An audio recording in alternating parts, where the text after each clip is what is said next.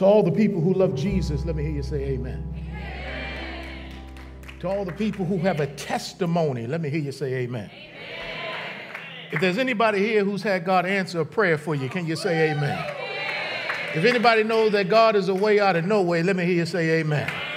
Amen. Come on, clap your hands, O ye people, and shout unto God with a voice of triumph. God is good and all the time. I said God is good and all the time. Hallelujah. Amen. And yes, God is good because he raised up some foot soldiers to assemble some boxes of food yesterday and to lovingly take it out to our friends who are elderly in the community and bless them. And on the 24th of this month, which is Benevolent Sunday, we'll tell you a little bit more about that wonderful adventure, because the blessing was really all ours, because it's more blessed to give than to receive. But thank you for your stewardship, your gifts to give to God in this house that would allow us to feed God's people who need a little bit of assistance and encouragement. So yeah. Also got some good news for you. Your pastor has been accepted to be an adjunct professor at Trevecca Nazarene University. Yeah. Amen. And this fall, I will be co-teaching a class for the master's students entitled Theology, Race, and Culture. And I'm also part of a new department called African American Worship Studies. So I'm thankful for this opportunity. I've never been on this side of, the collegiate academic experience, but I'm sure God will give me the grace, because if he called me to do it, he'll do it through me. Amen. All right. As you turn in your Bibles to Deuteronomy chapter 16, let me lead us in prayer. Now, Father, may the words of my mouth and the meditations of my heart be pleasing and acceptable in your sight, O Lord, my rock, my God, and my Redeemer. Lord, thank you for the privilege of being alive. More so, being alive in Christ Jesus. That the same Spirit who raised Jesus from the dead is alive in us.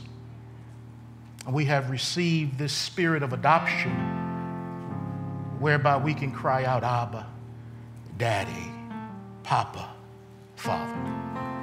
And we know that we're loved. We've been bought with a price, and we've been sealed with the Spirit until the day of redemption. We thank you that nothing or no one can ever separate us from the love of God, which is in Christ Jesus. Lord, we know that one of your attributes is wrath, but I'm so glad the Bible doesn't say that you are wrath. You are holy. And we thank you that you're also grace, and love. We worship you today in spirit and in truth.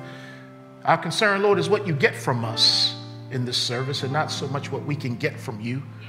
But we do know, Lord, that when we give to you what is yours, as we sang, every breath belongs to you. And today we just get to acknowledge it and get our minds right and recognize where our help and our hope comes from. Lord, we believe that when we worship you and we lift up our heads, we believe the King of Glory will come in. Lord, come into each situation. Come into each life, each home, in ways that only you can, and meet the needs of your people. You are a personal God, as much as you are a God of the nations. Thank you that one of your names is Emmanuel. Be with those who are struggling today with despair. Be with those who are struggling today with sickness in their bodies. Lord, we know that you're a healer. Would you stop on by and just touch those who are afflicted? Be with those, Lord, who are concerned about how they're going to make ends meet and how they're going to pay bills. Remind them that you are Jehovah Jireh, the Lord who provides. And if you brought them this far by faith, you will take them the rest of the way. Lord, open up doors that no man can shut and shut doors that no man can open. May we recognize that all of our steps are ordered by you, even when things get out of order. May we trust you. And when we can't hold on, may we realize that you're holding on to us. We bless you and we thank you. Lord, speak now through your word. We need a word in these unsure and uncertain times. We need a word. We need a rhema. So Lord, help me. Use me in spite of myself to speak a word that probably won't get spoken in many pulpits across the country. But that's okay. I don't get judged by them. I stand before you and I preach what you tell me to preach. So help your people hear what thus saith the Lord this morning. In Jesus' name we pray. Amen. Amen.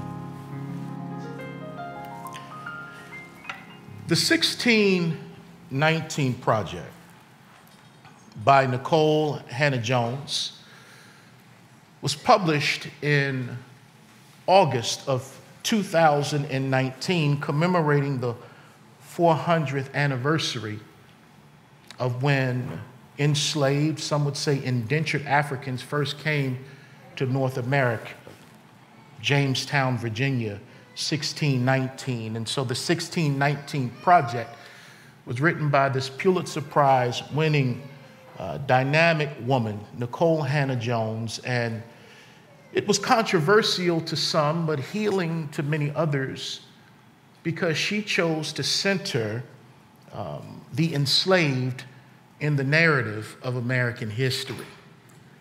She chose to take historical facts and call attention to things that normally have not gotten attention in the way history is taught in this country. In other words, she said, let me tell a fuller story.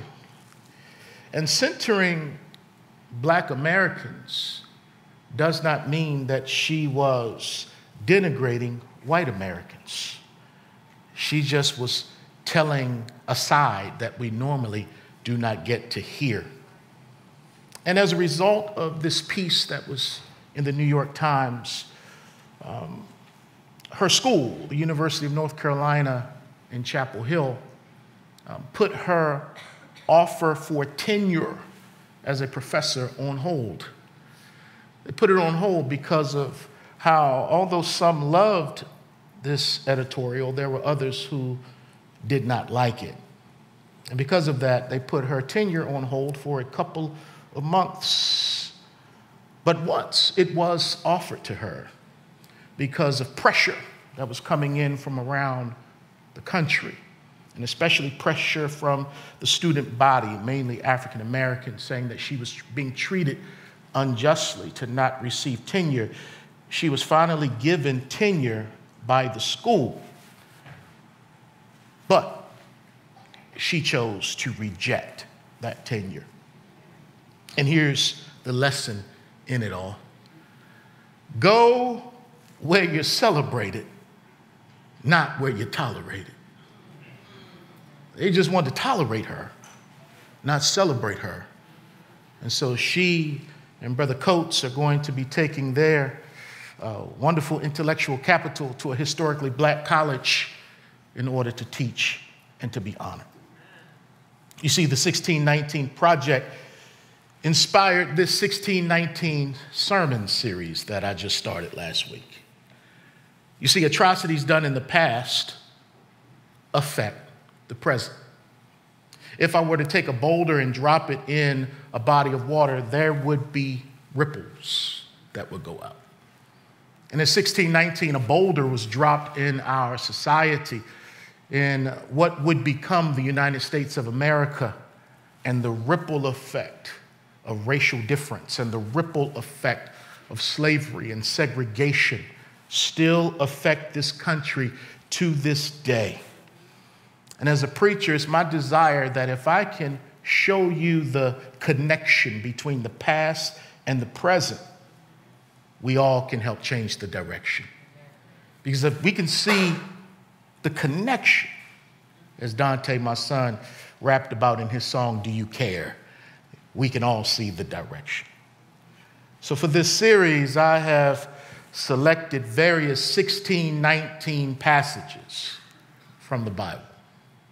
1619 passages. Last week, we were in 2 Kings 16:19, and we were looking at the founding fathers last week, and the question was, what we found, or what have we found about the founding fathers?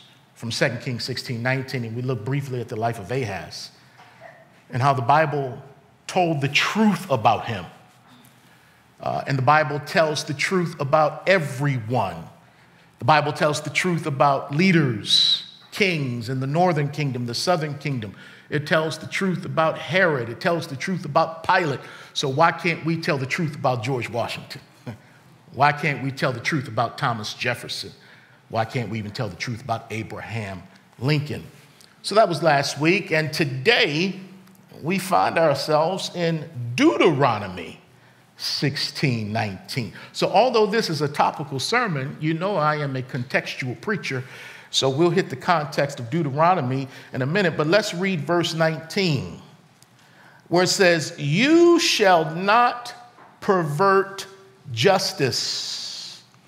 You shall not show partiality, nor take a bribe, for a bribe blinds the eyes of the wise and twists the words of the righteous." Did you read what I just read? That's Deuteronomy 16:19. So permit me to put a tag on this text. And let's call this message today, is it justice or is it just us? I know somebody going to go with me today, right? Is it justice or is it just us? This is Strong Tower Bible Church, right? And our inception, from the beginning, God made us multiracial, primarily with a black-white binary in the South. And our vision is to experience God's diverse kingdom, but also to expand it and even explain it. So today, based on the word of God and the vision he's given this church and even the culture that he's given us, I've got to talk about some stuff that most folk don't like to talk about. But nobody made you come this morning, and nobody made you tune in this morning. So I hope that you'll hang with me. In 1984, when I was in the 10th grade at Milford Mill High School in Baltimore County, a movie came out called Beat Street. Beat Street. This movie focused on the budding and burgeoning rap culture that was beginning to blossom in the Bronx, which is in New York City. So this movie was talking about the rap culture consisting of graffiti or spray painting tags on trains. It was illegal, but that was part of the culture. Break dancing was part of the culture of hip hop, as well as emceeing, where someone would get on the microphone and begin to rap. So you had these things as part of the culture, and this movie captured that budding rap culture in New York City in 1984. As a matter of fact, not long after this movie, I would begin my rap career in the halls and in the lunchroom of Milford Mill High School.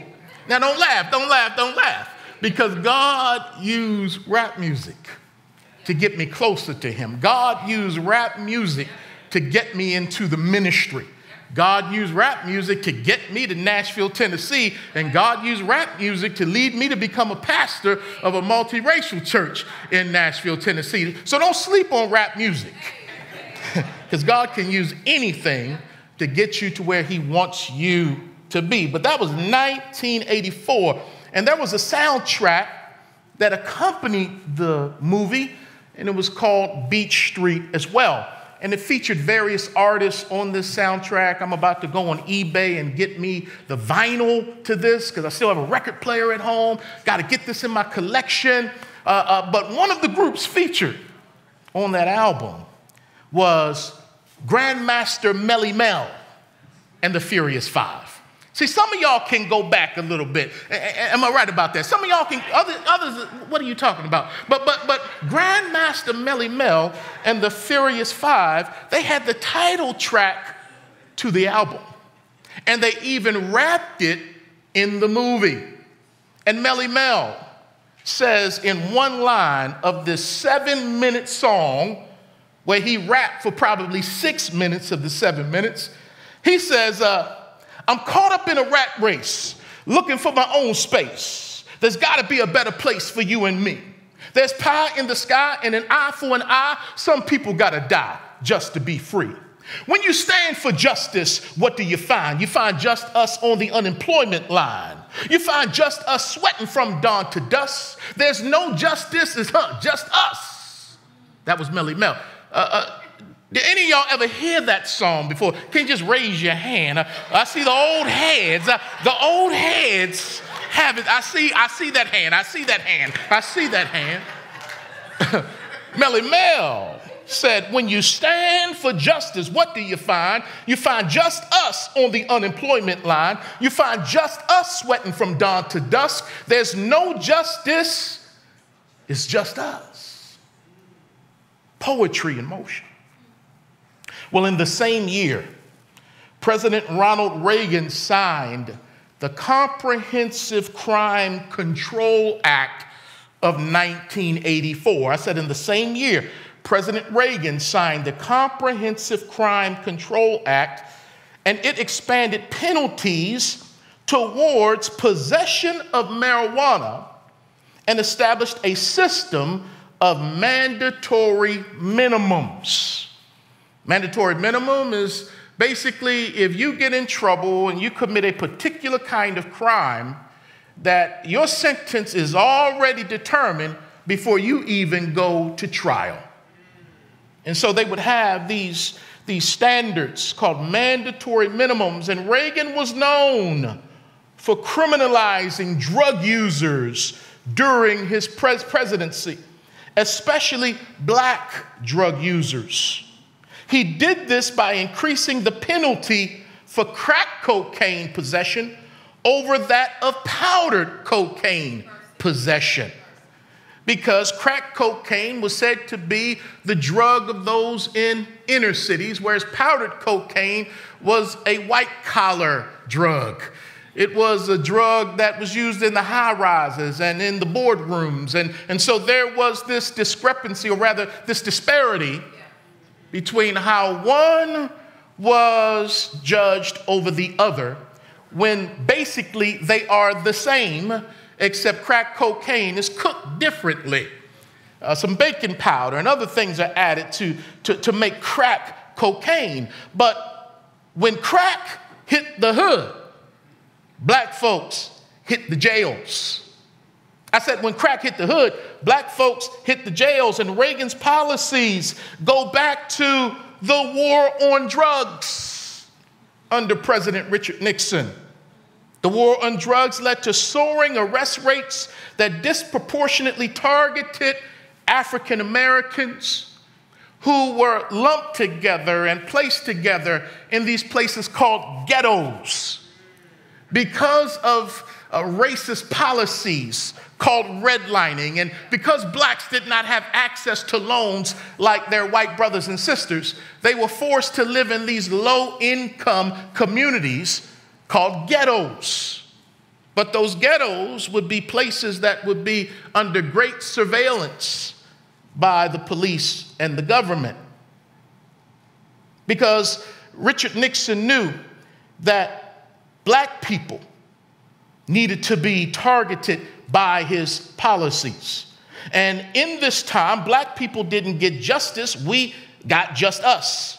Drugs were mysteriously brought in from overseas and planted in black communities, where the drug dealer and the drug user were racially profiled and eventually arrested. Nixon used the war on drugs to criminalize and disrupt black communities. John Ehrlichman, who was President Nixon's domestic policy chief, this is what he said about that whole time of the war on drugs. He said, "Did we know we were lying about the drugs? Of course we did." In other words, there was corruption in the government, that there was a plan. It wasn't a conspiracy, it was reality to plant these drugs there, to get a need of chemical dependency on these substances, and then to roll into these communities and arrest. And on the news, you would see dozens, if not hundreds, of black men being held at gunpoint with hands behind their back, handcuffed and put into police wagons and taken to jail because it was painting a picture that black people were drug addicts, that black people were drug users, that black people were criminals.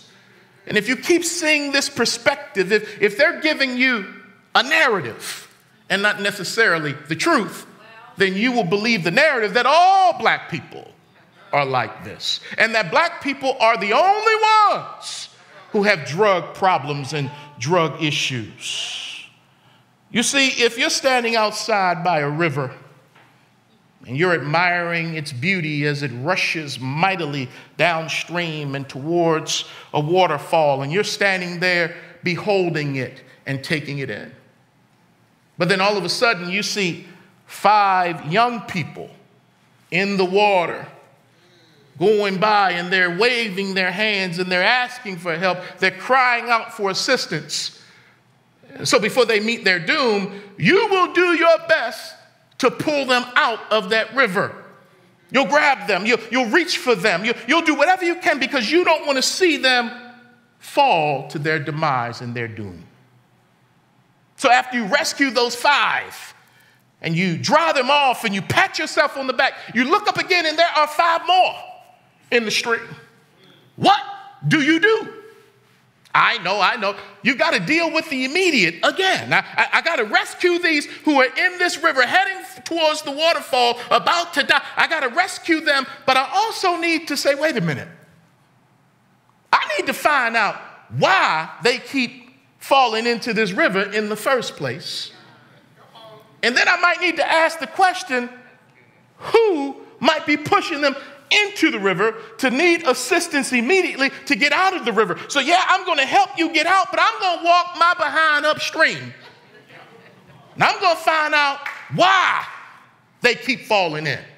And I'm going to find out who is pushing them in.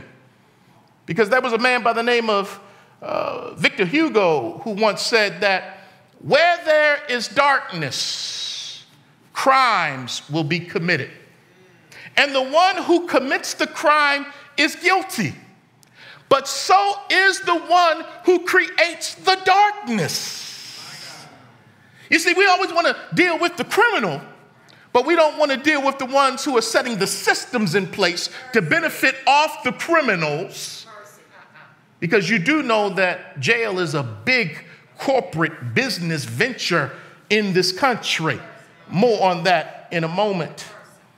You see, time will not permit me to go upstream to 1857 this morning. I don't have the time. When a slave named Dred Scott, whose owner had taken him into a free territory, Dred said, now wait a minute, I'm in a free territory, so I'm going to stay up in here because I'm free in a free territory. Right. Well, his case ended up going to local court and then to the Supreme Court, because he obviously had a good presupposition there that if I'm in a free territory, then that should make me free. Well, it goes all the way to the Supreme Court, and it was ruled against him 7-2 that he was not free because he was in a free territory. And so Chief Justice Roger Taney came along and said, let me put a stamp on this 7-2 verdict. And let me say this. This is coming from the Chief Justice. In the opinion of the court, the legislation and histories of the times and the language used in the Declaration of Independence show that neither the class of persons who had been imported as slaves nor their descendants, whether they had become free or not, were then acknowledged as a part of the people, nor intended to be included in the general words used in that memorable instrument. What's he saying? Black people built this country, but this country wasn't built for black people. That's what he was saying. I don't care if you're in free territory. The Declaration of Independence was not written for you. When we brought you to this country, we had no intention and no idea of including you into the commonwealth of the common people. You're just help. Matter of fact, you're chattel, you're animals. You're 3/5 of a person. You barely have a soul, and that soul will evangelize with the plantation gospel. And so black people, y'all built the country, but this country wasn't built for you. He goes on to say they had far more than a century before been regarded as beings of an inferior order and altogether unfit to associate with the white race, either in social or political relations, and so far inferior that they had no rights which the white man was bound to respect, and that the Negro might justly and lawfully be reduced to slavery for his benefit. That's what the Chief Justice is saying. He's saying that there's nothing about a black man that a white man needs to respect. That was a boulder dropped in 1857 that still has rippling effects to this day in 2021. And then he says, we're doing the Negro a favor by allowing him to be our slaves, because we went over there to Africa to rescue them and bring them here. So this white supremacist ideology, this myth of moral goodness in white folks, that they just got to rescue black folks from Africa and bring them here and place them within the peculiar institution of slavery and do them a favor. That was the mindset of 1857, and the Civil War would occur just a few years after that. But what if I went upstream to 1865 to see how the ratification of the 13th Amendment came about? Because the Emancipation Proclamation didn't set the enslaved free. It was the 13th Amendment that actually set the enslaved free, and that happened in 1865. And as it put to death the institution of slavery, it opened up the door to a different kind of slavery called mass incarceration. And so there were things that were baked and embedded into the laws of the land that would allow certain people to get over and other people to barely get by. You know, when I was a kid, I would play these video games, and when Madden would come out, you not only had to go get Madden back in the day, but you also had to go find the cheat codes. Because the cheat codes would allow you to do things with the video game that would make you a super player, if you will. And if you had the knowledge of the cheat code, you could not only beat your partner that you're playing, but you could also beat the system or beat the machine, beat the game itself. And in America, we went from the slave codes to the black codes. These were codes that didn't help us win. These were codes that helped the slave master and the oppressor win in the game of life in America. There were cheat codes that white folks had. And so after the 13th Amendment came into being, Reconstruction was short-lived. Reconstruction came in, and we saw black people ascending to places of governmental power. But there were folks who said, wait a minute, now we can't have that. I know we freed them and didn't give them 40 acres or a mule, but somehow they are ascending and they are now passing laws and in places we've got to stop that. So when Reconstruction ended, the terror era began. The Ku Klux Klan and other hate groups rose up in order to stop progress of African Americans at that time. So there would be vagrancy laws. Vagrancy, you're just hanging around, loitering. Vagrancy, because you don't have a home or neighborhood. We were just freed, 6 million of us with no plan. But then here comes the law saying, you're vagrants, so therefore we're going to lock you up. Then there were literacy tests. Read this sign. If you can't read this sign, we're going to throw you in jail. Well, reading for me was against the law. I was not taught to read. So the law was not working for me. It was working against me. And then there would be these lawful arrests because of the vagrancy laws and the literacy law. So now you would be arrested lawful. And this is why black folks have come to realize that just because something is lawful or legal, that doesn't mean that it's right. So just because it's a law doesn't mean that it's right. And then we would go to court and we would have unfair trials with a jury of our peers, and none of them looked like us.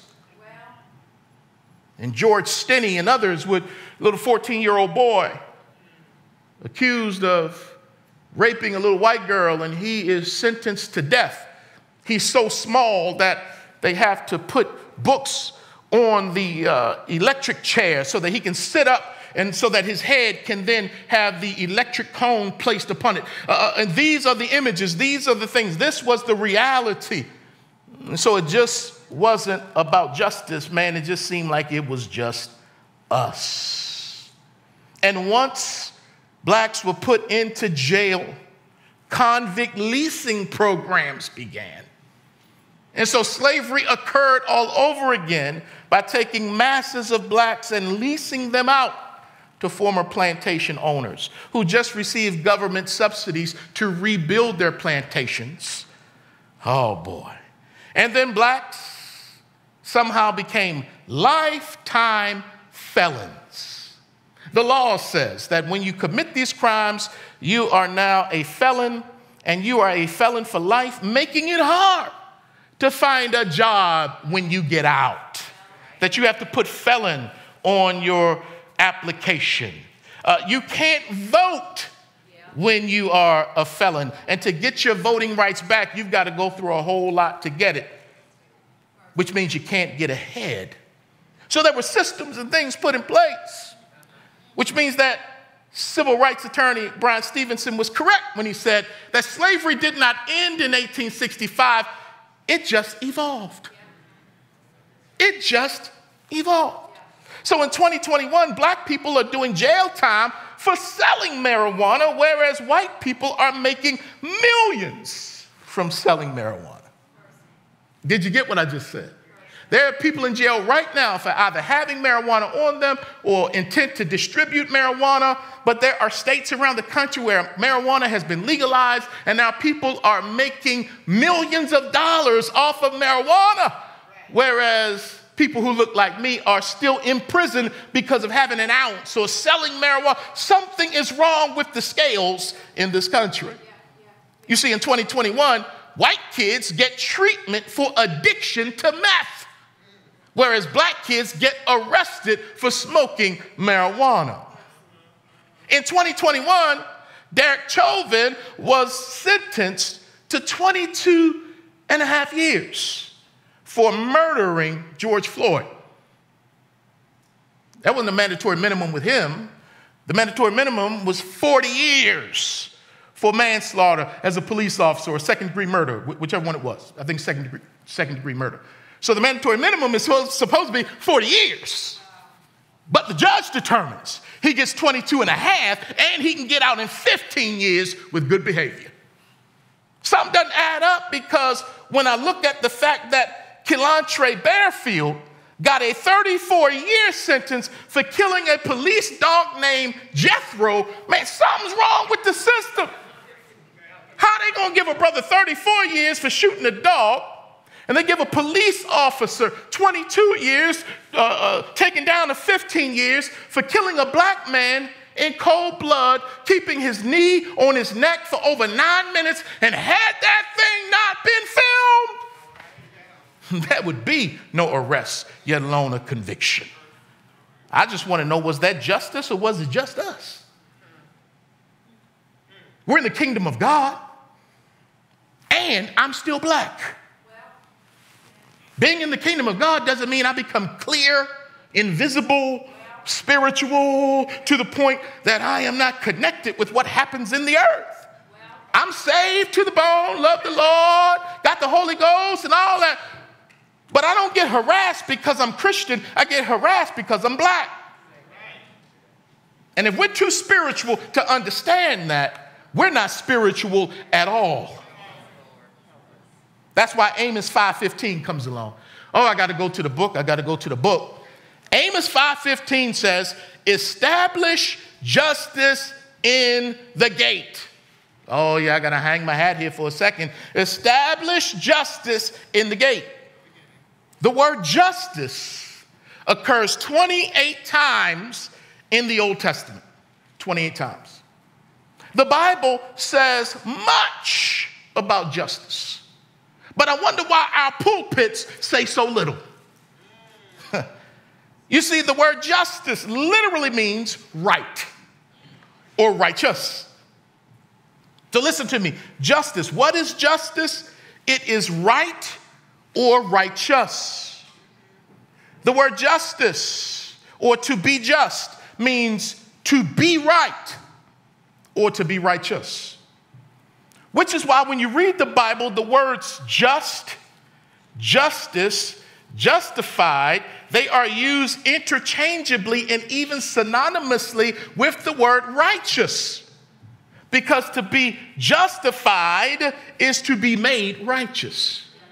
To be righteous is to be just. So you can't separate these words. Matter of fact, in Psalm 97, verse 2, it says, the foundation of God's throne is righteousness and justice. And if we keep looking at this and righteousness and justice, we got to go to Calvary, because at Calvary, God received justice. We received righteousness. It went over your head, but look at it when you get home. Put it in rewind. So therefore, to do justice is to do the right thing. Spike Lee was right. Just do the right thing. To do justice is to do what is right. To do justice is to do the right thing at all times for all people. So injustice must mean that you're not doing the right thing at all times, especially towards certain people. That's injustice. Justice, doing the right thing. And I found that Christians are more concerned with the noun of being just than with the verb of doing justice. I'm justified. We preach those doctrines, and we should.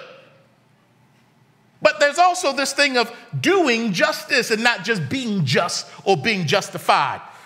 That focus on the individual is not necessarily kingdom.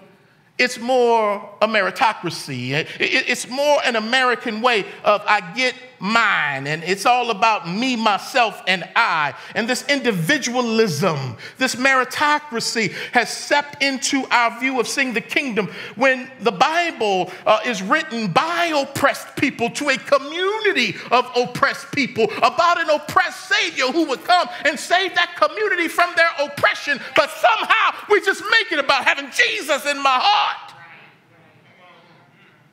And we're not loving our neighbor as ourselves. And then we can get so sanctimonious and self-righteous where we say that if our neighbor is doing drugs, if our neighbor is gay or lesbian, if our neighbor is a criminal, then we don't love our neighbor as if God said, let me put a condition on what loving your neighbor is like. He said, just love your neighbor. Why? Because God is love. And God demonstrated his love towards all of us in that while we were sinning, Christ died for us. That's why the gospel is good news to sinners. Oh my, help me, Lord, help me, Lord. And so therefore, to administer justice is to mete out the right punishment at all times for all people who have been found guilty. So to administer justice at the gate, justice, establish justice at the gate. Because for the Jews, the gate was City Hall. For the Jews, it was an outdoor courthouse where business and legal transactions occurred at the gate. And so if you had to buy property, you would go to the gate with the elders so that the transaction could go forward and it would be legal. If there was an issue of property, if you had a case, you would go to the gate. The gate, it was City Hall for the Jews. It was also the place where people accused of crimes were tried, prosecuted, and even executed at the testimony of 2 or 3 witnesses. I'm talking about the gate. At the gate, there would also be a set of scales to conduct business. Unfortunately, because of that, bribes would become commonplace. So in order to establish justice at the gate, the judges had to be honorable people who did the right thing. They had power, and their power impacted people who had less power, so therefore they needed to judge righteously. But if a bribe comes, justice is perverted. Proverbs 11:1. Dishonest scales are an abomination to the Lord, but a just weight is his delight. So God is saying, I hate it when the scales are off. Because when I walk up, they put a heavier weight on the scale. So now I got to pay the black tax. But when I come up, the price goes up when I come up. When I list my house, I got to take down every picture of my family in the house so that the price doesn't go down as far as the value by people who set the value of the house. But to be wise as a serpent, I'm going to start putting white folk pictures up in my house so the price can go up. These scales, God says, I hate unjust scales. And in America and around the world, justice is personified as a woman named Lady Justice. And she is normally pictured with scales in one hand and a sword in the other and a blindfold over her eyes. The blindfold is there to say that she will not show partiality in how she judges cases. She has the sword if she needs it, Romans chapter 13, but the scales, that the weights will be just and balanced for everyone, and there will be no partiality showed towards a particular person, sex, or people group. And so she's blindfolded. But for some reason, Lady Justice in America, that blindfold don't work. Those who come from a heritage of privilege tend to believe the legal system and other systems that they can be trusted if you come from privilege. But those of us who come from a heritage of oppression tend to believe the legal system and other systems cannot be trusted. As a result, the oppressed may trust God, but they don't trust man's systems. Because racism is still embedded in American systems today. The system of health care, the system of education, the system of housing, the system of real estate and marketing, the system of entertainment, the system of banking, the system of ecclesiastical worship. Racism is embedded in every system of America. And for those who think that it's not that way anymore, I got to ask you, do you believe it was once that way? Do you believe it once was that way? If not, we got receipts to prove it. We can go to every state, especially in the South, and look at their charters from back in the day and see how they felt about people who look like me. So we got receipts. When you look at why they got into the Civil War and left the Union, they believed in the domination and the supremacy of white folk, okay? And the inferiority of black folk. We got receipts. So did it ever happen? Okay. When did it stop? It stopped when Martin Luther King came, right? Is that when it stopped? No, that ain't when it stopped. It got better, but that's not when it stopped. It's still going on. Why do we think the sin of racism is just going to stop? But the sin of fornication, that ain't going to stop till Jesus comes. The sin of perjury and lying, that ain't going to stop till Jesus comes. The sin of coveting and lust, that won't stop till Jesus comes. But racism, oh, that stopped. And I got all this stuff in my heart, like Jesus said. It's not what goes into a man that makes him impure. It's what comes out of a man, the stuff that's in his heart. We can have adultery in our heart and murder in our heart, but not prejudice, not bias, not bigotry. I ain't got none of that. That's white supremacy. That's the belief right there that you think you're morally good. When the Bible says, for all have sinned and fallen short of the glory of God. But for some reason, we got to move the goalposts to make ourselves feel better. But God is not mocked. And neither is this preacher right here. And I'm speaking the truth in love. But like Paul said to the Galatians, he said, have I become your enemy because I've spoken the truth to you? And all these years, I've had white people leave out of here saying, that's an angry black man over there. Number one, you can be angry and not sin. Number two, there's some stuff that you should get angry about. But if you say I'm angry, I got to call up Harold Melvin in the Blue Notes. If you don't know me by now, you don't know me. You don't know me. You think I'm angry? There's some brothers you don't want to talk to. No. To deny that racism is still embedded in systems is to deny history. It is to deny reality while maintaining the evil force of white supremacy. Brian Stevenson goes on to say the narrative of racial difference developed as a defense for slavery persisted after emancipation through evolving systems of inequality.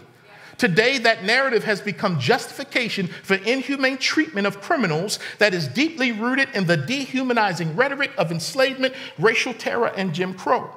The civil rights movement addressed discrimination in voting, education, employment, housing, and public accommodations, but left criminal justice largely untouched.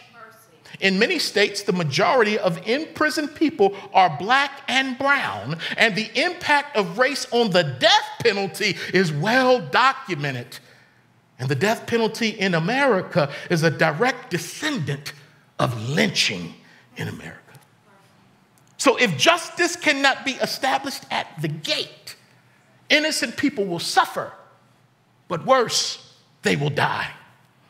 And before Amos ever came along and said that justice must occur at the gate, Moses said it first. Yeah. So go with me to Deuteronomy chapter 16. Deuteronomy 16, verse 18. Moses says, the great lawgiver, you shall appoint judges and officers in all your what? Gates, which the Lord your God gives you according to your tribes, and they shall judge the people with just judgment. And what does just mean? Right. You shall not pervert justice. You shall not show partiality, nor take a bribe, for a bribe blinds the eyes of the wise and twists the words of the righteous when they're on the stand testifying. You shall follow what is altogether just, that you may live and inherit the land which the Lord your God is giving you. And so Moses is telling Joshua, you got to get the courthouse right. You got to get the scales right. Because Proverbs 14:34 says, righteousness exalts a nation, but sin is a reproach to any people. So the people of God, you who know Yahweh, who have the moral law and the 10 Commandments and the ceremonial law and the social laws, you are to be a peculiar people amongst all of these adulterous and idolatrous nations, because you do things differently, because you serve the one true and living God. So therefore the gates, justice is going to be right. Look at the words Moses used. He used the word judges, officers, gates, just, judgment, bribe, partiality, righteous. Look at the words he's using. Look at who Moses spoke to. He's speaking to the Joshua generation.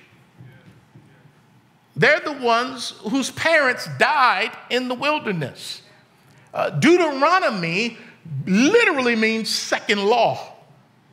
Because when Moses went up to the mountain in Exodus, he came down with the law and gave his generation the law. But that generation perished because of their unbelief and their disobedience, and Joshua's generation was raised up to go in.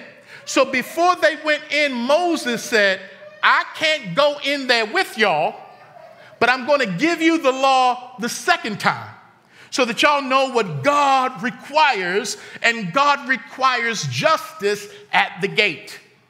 But let me go back, because when you read Deuteronomy, he's also telling that younger generation about the history of the Jewish people. Because a lot of time, young people want to go forward, but they don't want to go back well enough to understand their history. Why we got to talk about that? You got to know your history, because if you don't know where you came from, you really don't know where you're going. And if you don't know your history, history has a way of repeating itself. So you got to tell them young millennials some stories. And he starts telling them about, how God met your parents' generation over here. God helped your parents' generation over here. And God disciplined your parents right here. So when you go in, I need you to remember God, because when you get them houses you didn't build and you find them wells you didn't dig, don't forget God now. And make sure, Joshua, you and your generation, y'all do the right thing at the gate. Because society is built on justice and righteousness. In 1967, Martin Luther King Jr. said, in 1863, the Negro was granted freedom from physical slavery through the Emancipation Proclamation. But he was not given land to make that freedom meaningful. At the same time, our government was giving away millions of acres of land in the Midwest and the West, which meant that the nation was willing to undergird its white peasants from Europe with an economic floor, while refusing to do it for its black peasants from Africa who were held in slavery 244 years. And this is why Frederick Douglass would say that emancipation for the Negro was freedom to hunger, freedom to the winds and rains of heaven, freedom without roofs to cover their heads. It was freedom without bread to eat, without land to cultivate. It was freedom and famine at the same time. And it's a miracle that the Negro has survived. Mercy. Therefore, since 1619, most black people have looked at America and asked the question, is it justice or is it just us? We know our Native American brothers and sisters also got a word of testimony. We know what happened to Asian folks who brought in here, Latino folk, but black folks, when we look at how we were imprisoned cruelly for over 2 centuries, we do ask, is it justice or is it just us? When we look at the wage disparity, we ask, is it justice or is it just us? When we look at the wealth gap between black families and white families, we ask, is it justice or is it just us? When we look at the inferior schools that tend to be in our neighborhoods, we ask, is it justice or is it just us? When we look at the high arrest rates, we ask, is it justice or is it just us? When we look at the fact that we have shorter lifespans, and we're prone to hypertension and diabetes, and we have food deserts in our community, and we have liquor stores on every corner, we ask, is it justice or is it just us? Jewish activist and writer Tim Wise said, there has been denial by whites in every generation in regards to how racist society is, In 1850, white folks denied. In 1890, there was denial. 1930, there was denial. 1963, there was denial. In every generation, members of the dominant group have said there is no problem. And in every generation without fail, they have been wrong. But in every generation, black people who have been the targets of that oppression have said there is a problem, and in every generation without fail, they have been right. What are the odds that people of color who have never gotten it wrong have suddenly lost their minds? Counter to that, what are the odds that white folks who have never gotten it right have somehow become highly perceptive about racial discrimination? But if my life doesn't matter, my voice won't matter. My experience won't matter. Because a boulder was dropped in 1857 that said that this democracy wasn't made for me. You don't have to respect me when the judge is at the gates, chief justices at the gate, have such belief systems. So when we consider justice for Tamir Rice, it seems like it's just us. When we consider justice for Trayvon Martin, it seems like it's just us. And I'm your brother, and I hope you love me. When we consider justice for Freddie Gray, it seems like it's just us. When we consider justice for Eric Garner, it seems like it's just us. And we stand alone. We weep alone. We lament alone. And when Eric Garner was killed in Staten Island, New York, he died on July 17th, 2014. Choked because he was selling loose cigarettes. Choked to death. And I remember the day because July 17th is my birthday. And I remember that day. He was murdered on a Thursday. I came here and I preached from this pulpit right here in this location a sermon entitled, I Know Someone. I came from Psalm 22 about how David was speaking prophetically, and how Jesus was surrounded by these bulls while he was on the cross. The bulls, the Roman guard, the police officers who had just brutalized him. And I made a connection. I used my theological and sanctified imagination to bring Psalm 22 and the experience of Jesus into 2014 with Eric Garner to say that he had been circled by bulls of Bashan and how he'd been choked to death. Well, on that day, a mass white exodus occurred at Strong Tower Bible Church. We used to be, about 40% white at that time. But after hearing me preach that message, I had a white lady tell me, who had adopted black children, that she don't come to church to hear that kind of stuff. But because she was centering her whiteness, she couldn't think about her brothers and sisters who did come to church and need to hear a word like that. It was all about her, which is what white supremacy will do. And they left and said, that's the angry black man. And they took some black folk with them too. But guess what? We kept on preaching. We kept on going forward. Because the greatness of a church is not about the people who attend. The greatness of a church is the fact that it's built on the rock named Jesus Christ. and watch this. And for the ones who left, God brought some other whites in who said, will you teach us? Will you show us? Will you help expand and explain God's diverse kingdom as we enjoy this kingdom together? Psalm 133. Oh, God is good. God is good. He's faithful. And by the way, everybody didn't love Martin Luther King back in the day. Again, look at history. Polls said white folks were against him and black folks. But now everybody loves him. Well, not everybody. Arizona and other places. But anyway, a white man by the name of Daniel Hill. White man. I got to say white man because I don't want you to throw a shoe at me. Throw a shoe at me for other stuff. But a white man said, what is privilege? White privilege. White privilege is the ability to walk away. That's white privilege. When you don't get your way, you walk away. When things don't go the way you thought, you walk away. When you get offended, you walk away. When it gets tough and I don't want to hear, you walk away. But I can't walk away. My kids can't walk away. But again, I thank God for a God who stays with me. And I thank God for white friends who stay with us in the trenches, and we stay with them when their family starts calling them in lovers. Anyway, y'all don't want to get real this morning. Yeah? Okay, all right, let me work to my close.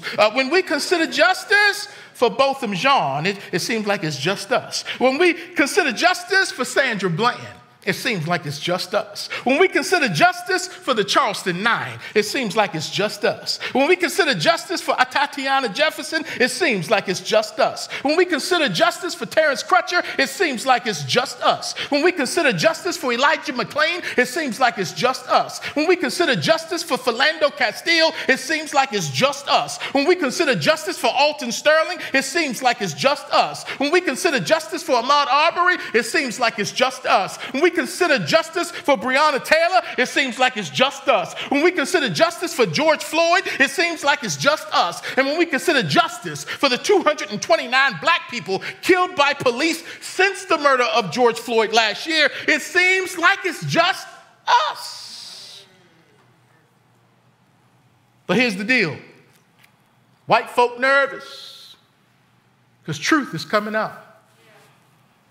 They nervous, and so they say, in your schools, y'all can't teach this stuff.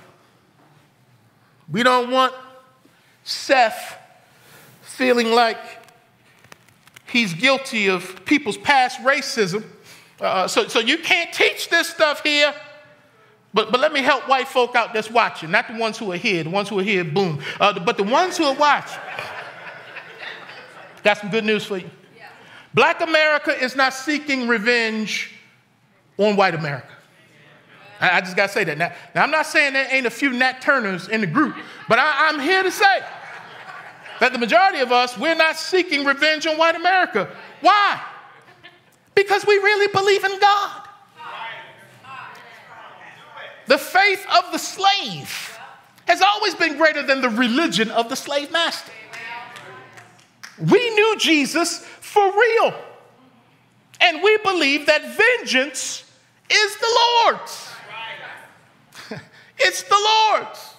So when God says, don't take matters into your own hands, leave room for him, vengeance is his, we step back and say, Lord, do your thing. Because the blood is crying from the ground. So we won't take matters into our own hands. And if you think this is too hard, Pastor, mercy triumphs over judgment. Yes, it does. Yes, it does. But there is still judgment. There is still a judgment day. And Jesus comes along in Luke chapter 18. He tells a parable about a judge who did not fear God nor regard man. And a widow in that city came to him saying, get justice for me from my adversary. So here Jesus is saying not every judge is right with God. This judge didn't fear God. That's what Jesus said. And the Bible says, and he would not listen to her for a while. But afterward he said within himself, though I do not fear God nor regard man, yet because this widow troubles me, in other words, she's getting on my nerves, I will avenge her, lest by her continual coming she weary me. Then the Lord said, hear what the unjust judge said. And shall God not avenge his own elect who cry out day and night to him, though he bears long with them? I tell you that he will avenge them speedily. Don't mess over God's people, made in the image of God. There are consequences for that. So we leave room for God to avenge speedily. You say that's not enough. Well, if you go over to the book of Revelation, there's a group of persecuted believers. I believe it's in chapter 6. They've been beheaded because of the faith. And they're they're by an altar. And they're saying to God, how long until you avenge us? Yeah. And the Lord is like, just hold tight. There will be vengeance for you. And so white America doesn't need to fear black folk. White America needs to fear a holy and living God who is a consuming fire who will not be mocked. So you can brush it under the table all you want, but on Judgment Day, God is pulling the ultimate receipts out.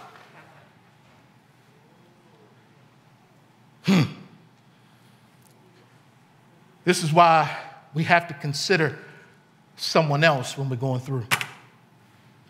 I know we say, Lord, is it just us? We have to say, no, it's not just us. There are people all around the world who are suffering persecution. Many of them because of their faith and not just for their skin. But when we consider someone else, we get to say, it wasn't just us. Yeah. Listen, it was also Jesus. It just wasn't us, it was also Jesus. Why? He was born poor, and he became a refugee when his family fled into Africa. He grew up poor, and Jesus lived poor. He had no place to lay his head. He ministered to people who lived out in the margins, which is why he would say to his disciples, go out into the highways and the byways and compel them to come into my house. So Jesus said, I am going to center the margins in my ministry. And not just center the folks who are used to being centered. He was a friend of sinners. He fed the hungry. He clothed the naked. He healed the sick. He raised the dead. He satisfied the thirsty with living water. He touched the unclean, and he allowed the unclean to touch him.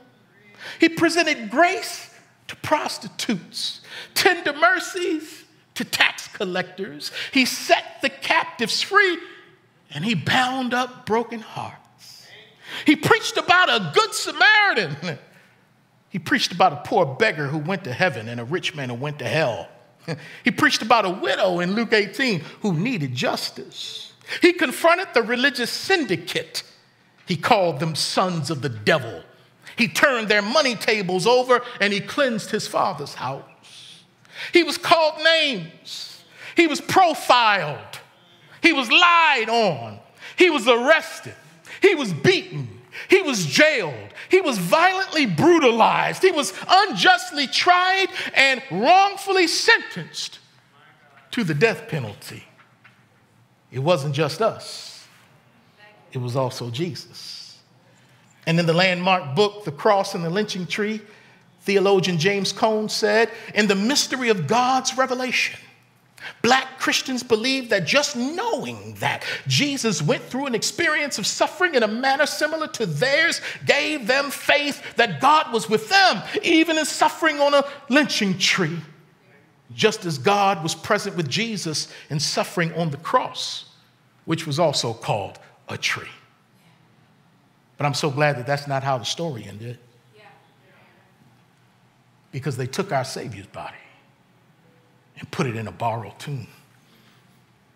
And 3 days later, he got up. So in conclusion, what do you do with a message like this besides think? Thinking is good, because the more you think, the more you'll think. Let me think and see God's hand in history. That God was in control even when things were out of control, that he was moving things to a redemptive end. And so I'm going to think about history. I'm not going to try to deny history, sugarcoat history, whitewash history. No. We're going to look at the truths of history, and behind it all, see God. And we're going to determine that justice is not simply an oppressed thing, or a liberal thing, or a government thing, or a tomorrow thing. No, we will determine that justice is a Jesus thing, a biblical thing, a church thing, and a right now thing. So what do you do with this message, especially for my white brothers and sisters? Use your life to incarnate into the lives of others. Use your ears to listen. When oppressed people tell you about their oppression, believe them. Use your heart to feel. Because if injustice burdens your brother or sister, it ought to burden you. Use your voice to speak truth to power. And like the woman in Luke 18, keep on speaking. Be persistent. Just don't talk in a vacuum, talk in public. Use your influence to be an advocate. Use your mind to learn true American and biblical history. Use your vote to see change occur on the local level and not just the federal level. Use your resources to invest into the powerless. Use your time to start good trouble. Use your privilege to help the less privileged. Use your feet to march and protest, and to march to the courthouses, and then use your hands to hold up the bloodstained banner. Father, thank you for being a God of justice. We pray that there would be justice in the gates, in the courtrooms and courthouses in our country. We pray that people would have the courage to confront age-old laws that would keep certain people down and other people benefiting from them being down. This mass incarceration system where people are making money off the backs of inmates, where people are getting sentences that are not just nor fair, where communities are being over-policed and targeted, where officials are not taking responsibility for planting certain things in communities and denying communities access to equity and opportunities. Lord, we need truth tellers today. And I thank you, Lord, that you're raising up this church just like you did Gideon's army. It was just 300 of them, but boy, did they win a great victory. You don't need a whole lot of people to do a great work. You just need some folk who set on fire, willing to be a dog for you. So, Lord, here Strong Tower Bible Church is, where we're trying to experience your kingdom, how good and how blessed it is when we can dwell together in unity. But also, Lord, we're explaining this kingdom. We're taking time to talk about what's going on, the stuff we talk about at our dinner table. And we want to see this kingdom expanded. Because when we read the record, when we read Revelation, there are people at your throne from every nation, tribe, kindred, and tongue. And so, Lord, help us to see your kingdom come on earth as it is in heaven. And it will not come apart from truth, and it surely won't come apart from justice. We love you. We thank you. In Jesus' name, amen.